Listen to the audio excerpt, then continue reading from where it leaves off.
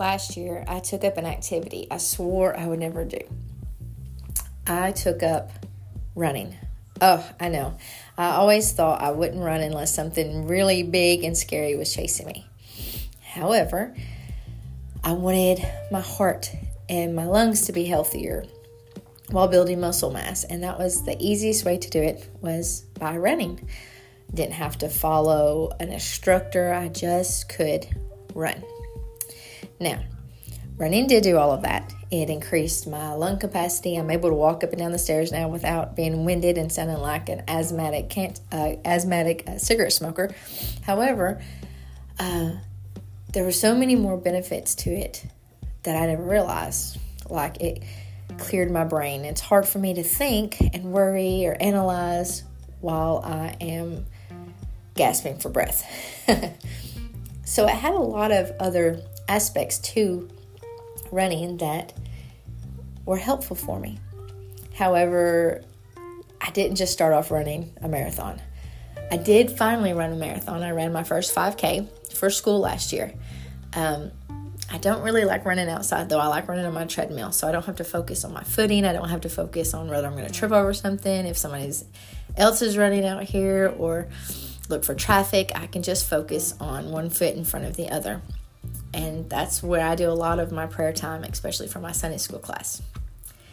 But the point of this podcast is not to endorse running or to convince you that that is what you need to do for exercise. However, it is to encourage you that all things are possible through Christ who strengthens you.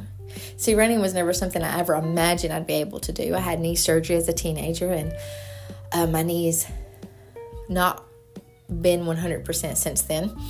I have a hip issue from where my hip popped out of socket while giving birth, and there are just other problems in my body that I never thought possible to be able to run. I didn't start out running that 5K. I didn't immediately hop on my treadmill and be able to run for 20 or 30 minutes straight. What I did was downloaded an app, Couch to 5K, and it started you in small intervals. Run for a minute, walk for a minute. Run for a minute, walk for a minute. And then you built from there. So run for 2 minutes, walk for 2 minutes. Run for 3 minutes, walk for 2 minutes.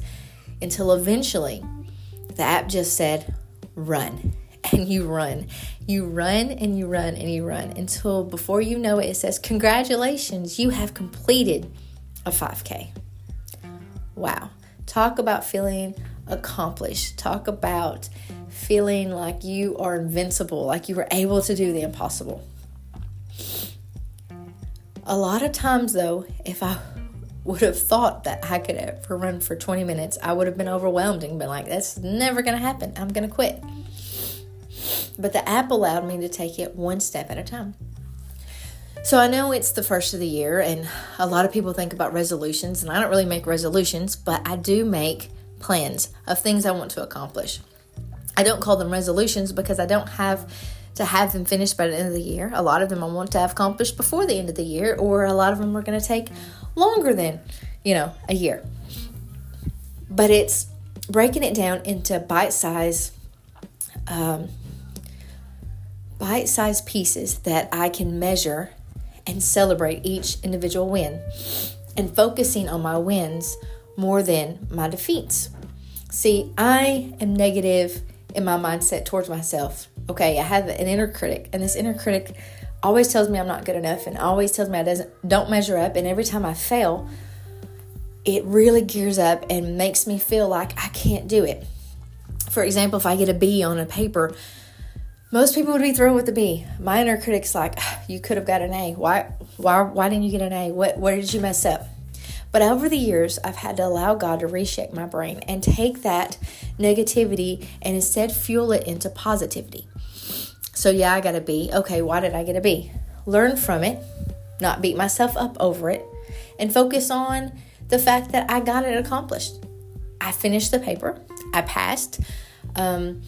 All while all the other things that I accomplished while doing college. Because I am in college, and I'm also a mom and of 7 kids. I'm also a wife. I'm also I help in the local church. I have all of these other responsibilities on me. So if I only focused on what I did wrong, I would never accomplish anything. Whatever it is that you've decided you need to do this year, maybe it's getting better health, maybe it's get closer to God.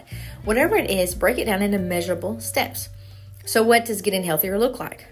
Exercise and eating right, obviously, but be even more specific than that. So I want to eat healthier.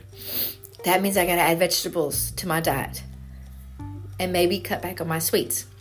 So this week I'm only going to eat sweets on Saturday, and I'm only going to eat a set amount of sweets. I'm not going to eat until I'm, completely satisfied and my stomach hurts from eating so many sweets. And I'm going to eat in moderation.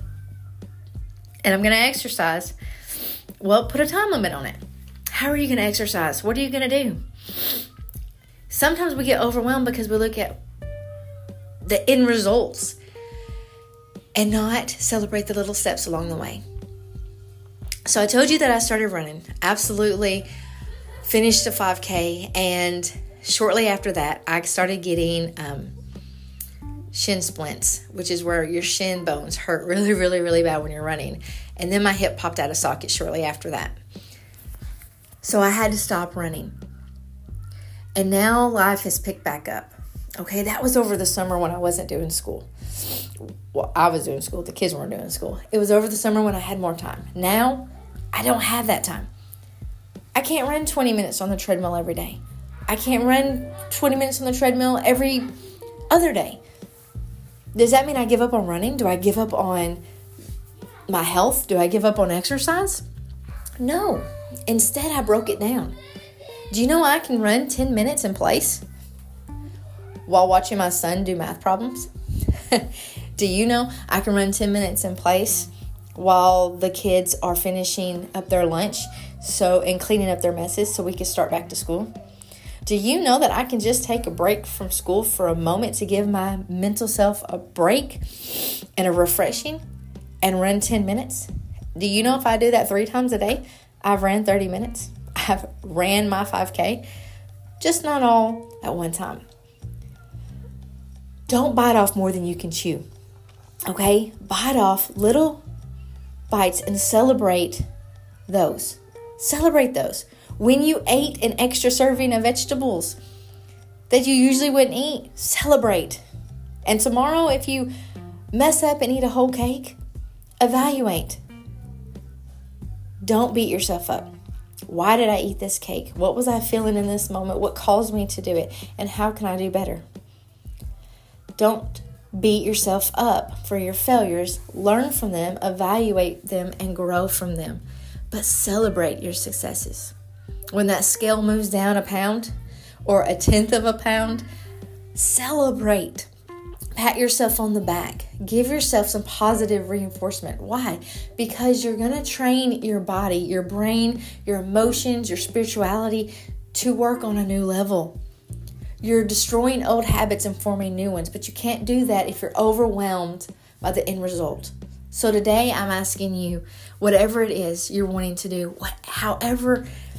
whatever that big time goal is, break it down into smaller goals that you can celebrate. And do not beat yourself up when you fall.